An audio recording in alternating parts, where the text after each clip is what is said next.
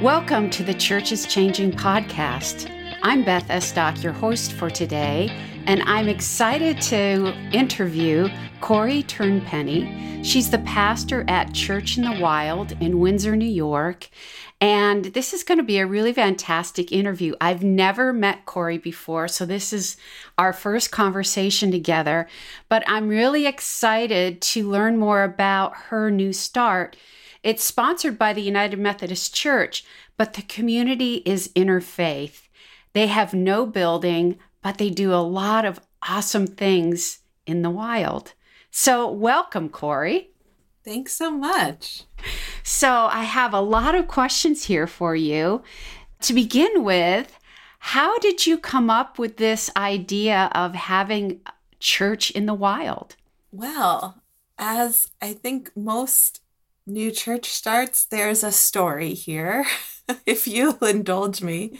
Yes, please. And I realize a large portion of the listeners are probably United Methodist. So I won't go into too much background on the environment from which this idea came forth, but we're all aware of the state of our denomination. And I was a part of the UMC Next conference conversations that happened what feels like so many years ago now, but it was just 3 or 4 years ago, I believe. And on my way back from that conference at Church of Resurrection, we had spent several days dreaming about the future of our denomination. What could it be? What could it look like? And I was driving home late at night, really sort of complaining to God that I was feeling ready to do something new. I was appointed to a traditional rural congregation, which was lovely. Had been there 6 years at that point, was feeling ready for something new, but was not feeling excited about any of the possibilities that might be available in the coming years. And I felt as though God suggested, well, you could start your own church. And immediately I said, no. I never wanted to be a church planter. It sounded like far too much work. And then I said, besides, what would that even be like? The idea had caught my interest and wouldn't leave me alone for several weeks. And everything I thought of was just a bad idea. I would think about it and then I would say it out loud, and I would say, no, that's bad. That's not going to work. And then I was with my clergy covenant group at our annual conference, and I heard myself say, I just want to be the pastor at Sky Lake. And it felt like God said, oh, there you go. That's it. That's the idea that you've been circling around for the past couple of months. So Sky Lake is my spiritual home. It's a United Methodist camp and retreat center in Windsor, New York, that I grew up attending and then worked at through college, and was lucky enough to be appointed near in the same district at my first church. So I was still able to return and volunteer. And as soon as I heard those words, I knew we could do a worshiping congregation there that was focused on nature and on connecting with God in creation and caring for creation. And then it was overwhelming, all of the ideas and the excitement that came with every new conversation I had. And I sort of felt like I was just holding on for the ride at that point in terms of getting started. There is a network of these churches. The Wild Church Network has been around for a few years now, and I had sort of been keeping an eye on them online for a while. and then got more connected to find out what are other people doing, how are other churches or congregations doing primarily outdoor worship without a building. And after some conversations with that group, I found out that no one at that time in that network was doing it as their full-time ministry. And they were all like, "Oh, you want to do this like full-time as your only source of income? Good luck." So it's been fun. I've luckily been able to make connections with other people who are also doing it full-time every week as the main worship service for their community, and the network continues to grow over time. So I'm excited to hopefully inspire some others to try this wild thing too.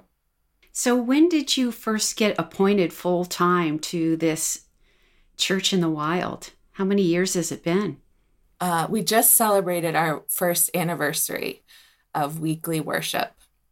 So we launched weekly worship last June, and that's when my appointment changed to be solely at Church in the Wild.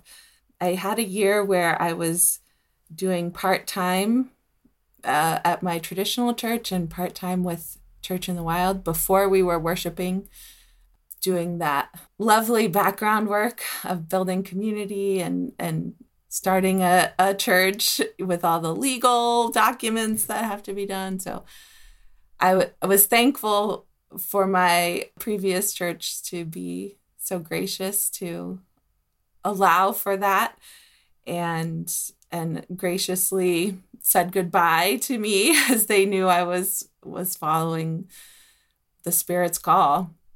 I love what you said, that, you were kind of wholly agitated, thinking about, well, okay, God, you're pointing me in some direction. I don't know what it is. And I'm circling around all these ideas and, they're just not resonating with me. And then boom, it happened. And then it's like you're riding the wave of grace, and you're holding on for dear life, because it's like the universe is conspiring in your favor and all these things are happening.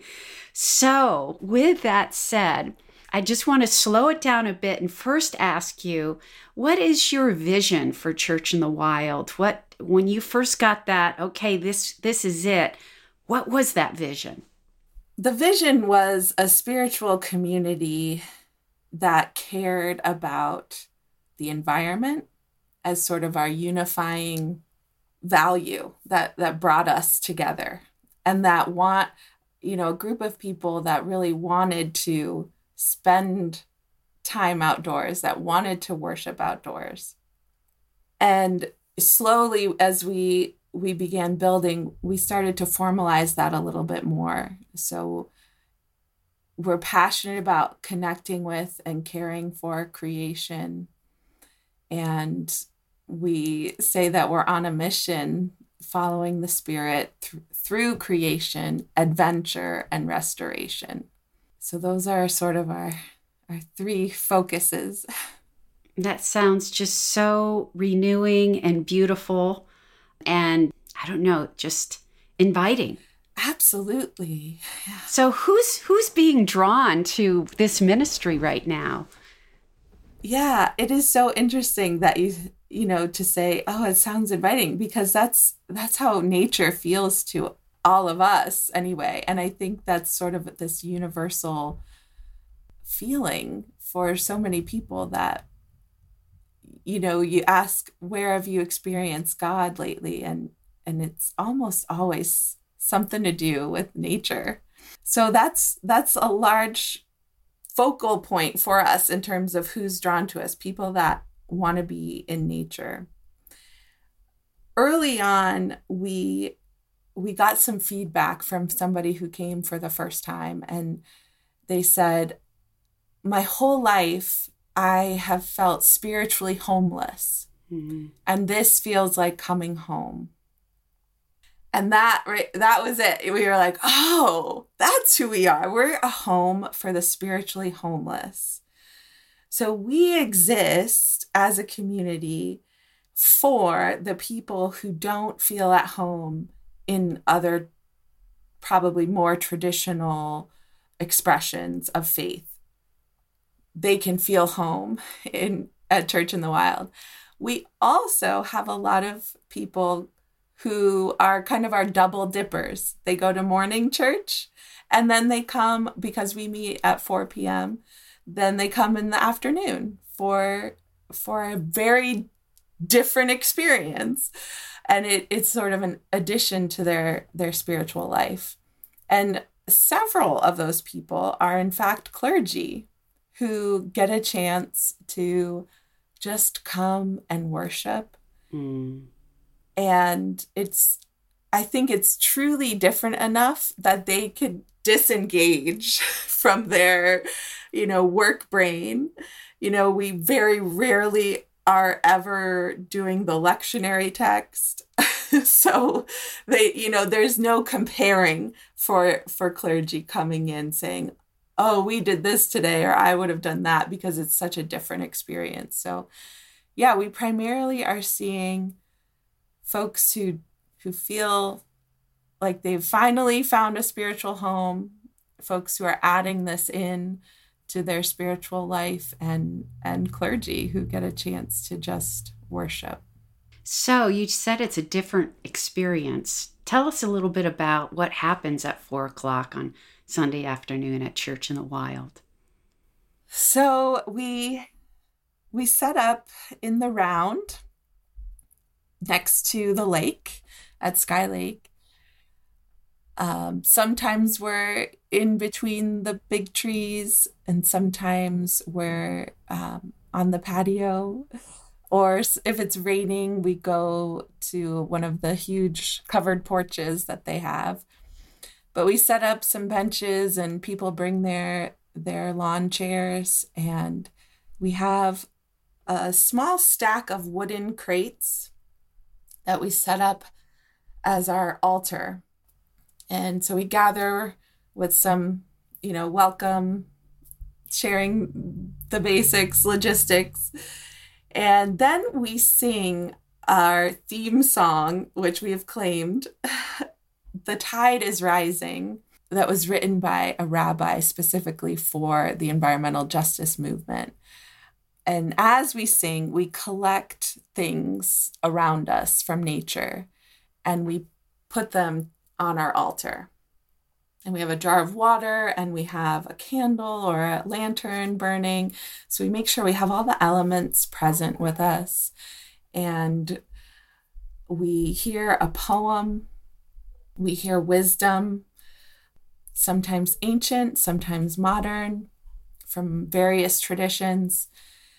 We have a nature connection moment. So, what are we specifically learning from the creation around us or somewhere in our world? What can we learn from plants and animals?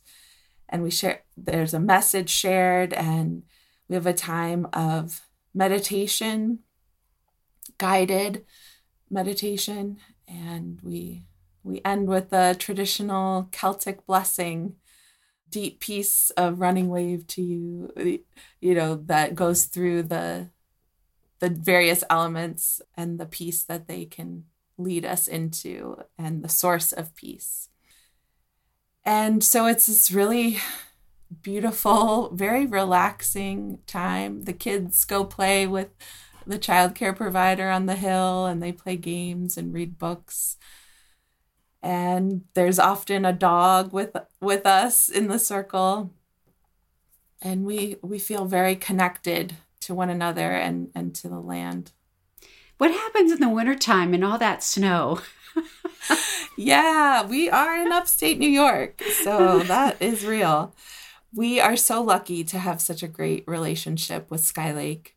Their director, Matt Williams, is on our board and just welcomed us with open arms, was thrilled with this idea. It's a huge, hugely mutually beneficial relationship.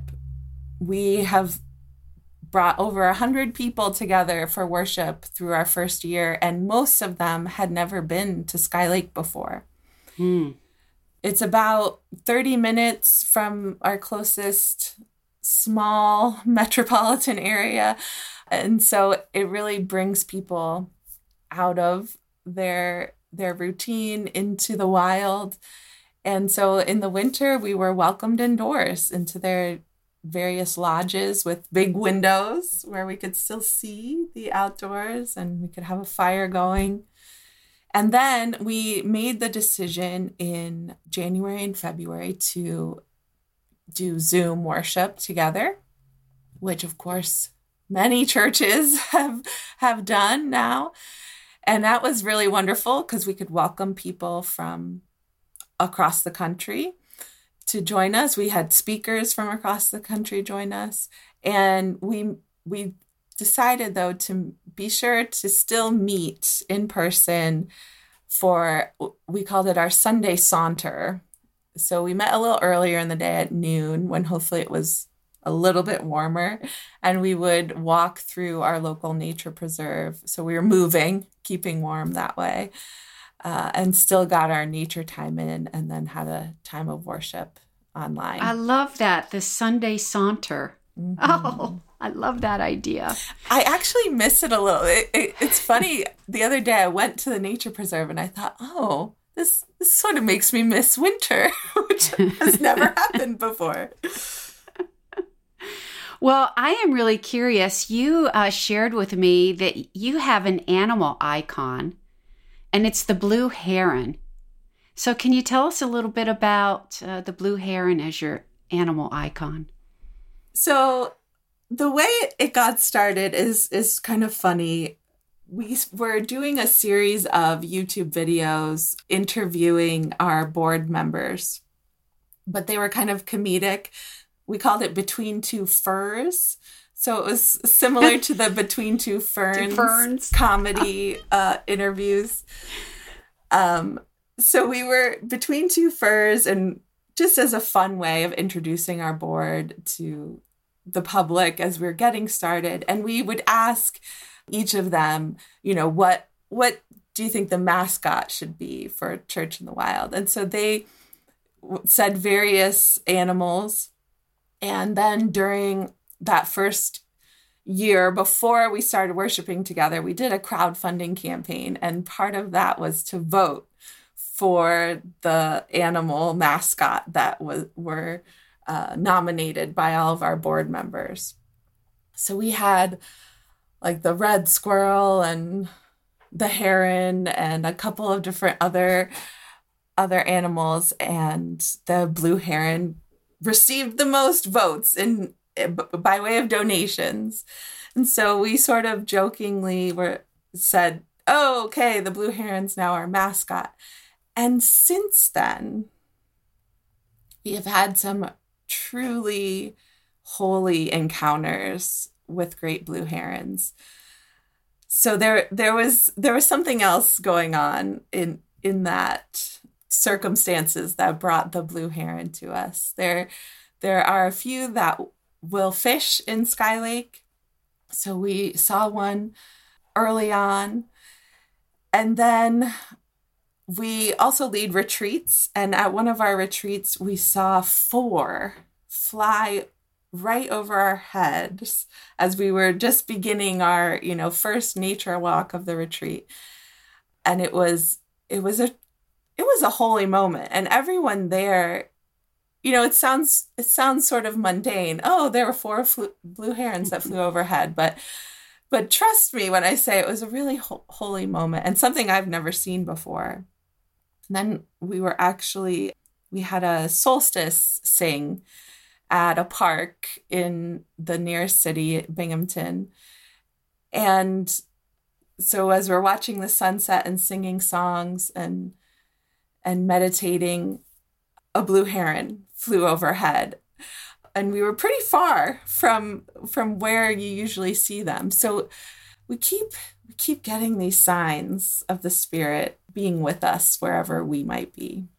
And you've also said that you have canonized your own saints. Yeah, why not? So tell us, why not? So tell us a little bit about, the wonderful ride of the unfolding of that grace in your midst. Yeah. It actually, I forget who it started with, but we mentioned it was either Jane Goodall or Mr. Rogers. It was one of their birthdays. And we said, it's the birthday of this great person. Isn't that wonderful? And somebody said, oh yeah, they're one of our saints. And then it happened again the next week. I think then that next week was Fred Rogers. And we said, yeah, we should just make a list of our own saints. Why not? People that inspire us, that we want to lift up as being wild saints for this wild community. And so we had Mary Oliver and Fred Rogers, Rachel Carson, Marsha P. Johnson, and bell hooks, and a local saint who, Reverend Ruth Underwood, the first woman ordained in our conference and one of the founders of Skylake. So we've been lifting up these wonderful people and taking ceremonious votes to elect them, to canonize them as our saints. And the list just keeps growing now. All the time, someone will say to me, oh, what about this person or that person? And so I'm sure we'll do another series of wild saints again. I love that. So you've been at it full time for a year. What are you learning? What's surprising you? Oh, gosh. I feel like I'm learning a lot about the future of the church. One of the really refreshing things that felt like a reminder, maybe more than learning it for the first time, but as I broke out of the traditional church world and started building this alternative spiritual community and meeting people. And as we also were doing a lot of work around like figuring out our name and our core values. And we talked a lot about our name and how the word church was hard for people who might really be drawn to something like this. And we still, bump up against this pretty often, that people will just hearing the word church will immediately put up some walls. But we didn't want to ever have a bait and switch situation where somebody thought they were coming to like an outdoors club and all of a sudden we're talking about God. We really wanted to be clear about this is a spiritual community. And I think part of the hope was maybe we could reclaim the word church or bring a new understanding to it for some people. And so in meeting all of these people who have felt like outcasts in traditional religious environments, their depth of spirituality is so refreshing. I mean, these are folks who have had to go it alone, who have not had a spiritual community. And so their spiritual practices are inspiring to me as a clergy person. And I have learned so much from them. And in sharing together from various traditions, we have a lot of former Catholics, former evangelicals with us who still, don't claim the title Christian because of the harm they experienced. We have pagans, we have agnostics, atheists, Buddhists, folks from Hebrew backgrounds, just an incredible mix of perspectives that we get to hear and share. And I have just learned and grown so much. And it's been a challenge as someone, trained in seminary as a United Methodist pastor. It's been really challenging and stretching for me. And I feel like I've grown spiritually through just this first year in learning the deep history of the connections people have had with the earth, and learning a lot about Native spirituality and Celtic spirituality. These things really help inform what we're doing, because we're sort of returning to some of those old ways of relating and worshiping together. So how has your concept of what it is to be a leader shifted for you this year as you're saying yes to the unknown? Yeah, that was so important. Early on, we set our core values, and, just sort of brainstorming it all. I was passionate about saying, not patriarchal. What is the word that is not the patriarchy? And finally, we realized it's communal. Right? So how do we function as a communal organization? And I said, have any of us ever been part of an organization that was truly communal or outside of the patriarchal framework? I was hard pressed to think of, within education, the church, there's all these systems and institutions that are, centuries old and have always been led in that patriarchal mindset that there's one person with all the knowledge at the front of the church. Everybody is facing that person. Our architecture even emphasizes it. So we're still trying to figure out, what does it look like to be a communal organization? You still need a leader, right? You can't make every decision by committee, because that wouldn't work. So I'm entrusted with the day-to-day. We have a great board that meets regularly, and we talk and discern together, and different people oversee different specifics, but we're sort of using the one board model. And we all get a chance to add to the conversation. So worship is, as I said, set in the round. We can see each other, and we start right away at the beginning, sharing with each other something that's new and good in our life, to keep ourselves focused on those things, and to remind ourselves that there are good things happening, and to share with each other, what's going on in each other's lives, to really connect as a community. And then throughout, if there's questions, people just raise their hand or ask.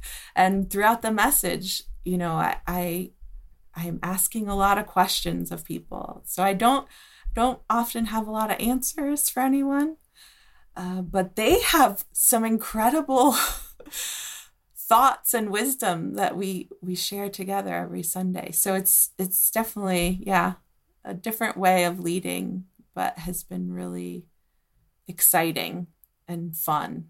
It reminds me of the story in the book of Acts of Peter having the dream of, the sheet lowering with all of the different foods that as a good Jew would not eat. And, the invitation to move beyond the tradition, and with curiosity, walking and wondering, why am I being led to go to a Gentile's home. Like, this is highly unusual. Jews just don't do this. And yet here I am, and I don't even know why. And what he does is he just says, well, why am I here? And there's a communal learning. It's not a one-way street. It's a both and. And in that, they witness Pentecost yet again. And that's what I hear you saying in this new concept of leadership. It's a deep listening to what longs to spring forth and an honoring of it from all the voices as we discern together, where's the Spirit going and how is it leading us? Mm-hmm. It's beautiful. Okay, let's see. What else do I have on my list? Oh, okay. Let's get down to brass tacks now. So we've heard all this great, I'm just ready to go to Windsor and join you one of these Sundays. What is your funding structure? If somebody wanted to do this, how are you making it happen? We are fortunate in that our conference, it has some funds available to support new faith communities. That's what we're referred to in our conference. So we get a portion of our, not even quite 50% of our budget from our conference. And that was last year. This year, it's gone down a little bit. And the hope is that next year it will still be there and it will go down a little bit again to help us become self-sustaining. And so the rest we have fundraised through just members giving. We really encourage online, set up your automatic donation and then you can just set it and forget it. We do a crowdfunding campaign now. We've done it 2 years around Earth Day. And we are very open and let everyone know that every year we choose a different local organization who we support with 10% of all donations. So, when you support us, you're supporting others because we all exist together in community. We do lead some retreats, which doesn't make a lot of money for us, but it helps support Sky Lake, which is one of our goals. And we give back to them in service hours as well. And we have recently begun reaching out to other local churches to support us and to think of us as missionaries to the earth. Oh, beautiful. So we do monthly, at least once a month, usually 2 different projects are happening every month where we are helping to work for environmental and social justice in the community. So we partner with various community organizations. Right now, we're building a meditation garden at our local crisis respite house.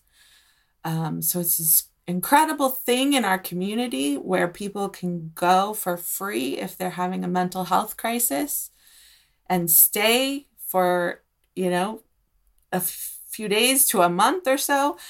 And we thought they could really use some healing space in nature. So they have this wonderful backyard. And now we're making it a beautiful, hospitable place to just be and to connect with creation and the creator. Whether you know that or not, we feel like they're going to get some spiritual care there. So different ways like that, we are doing the work.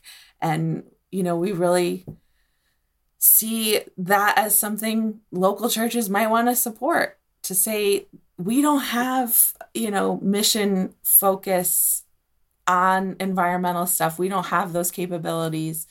A lot of churches have their niche of mission and service. And so we're out there doing the work, and you can support that financially, which has been great. We have a couple local church supporters, and we're certainly always welcoming to others who want to support this type of work. Well, Corey, given that, tell us, how do we, if people want to know more about your ministry, where can they find you? Churchinthewild.org has a lot of the information that you could want to know about worship, about who we are as a community, events, retreats. And from there, there's also links to our social media, Facebook, Instagram. There's regular updates all the time with inspirational reminders and, event reminders and weekly worship information being shared. Thank you, Corey, for sharing this vision of Church in the Wild today. It's very exciting. It is innovative. And you said it best when you said, I'm learning so much about the future of the church and how people are showing up and sharing the depth of their wisdom and connection with Mother Earth. Mm-hmm. So thank you for blessing us today. And as we leave, I would love for you to share a blessing for folks who are listening, who might be at that place that you were, of knowing that they're being called into something and they might be circling all those bad ideas as well and haven't found that grace-filled one yet, or that are in the beginning, just like you were a couple years ago. So close us out with a blessing. Sure. May the wild spirit make its presence known to you. May you trust in this spirit to guide you and to provide for you. And may the deep peace that we find and know in God's creation journey within you and flow from you into the future God has planned. Amen. Amen. Thank you. Thank you. Church is Changing podcast is a production of Discipleship Ministries, an agency of the United Methodist Church. Music is by Sanjay Singh. Visit all our podcasts at podcast.umcdiscipleship.org.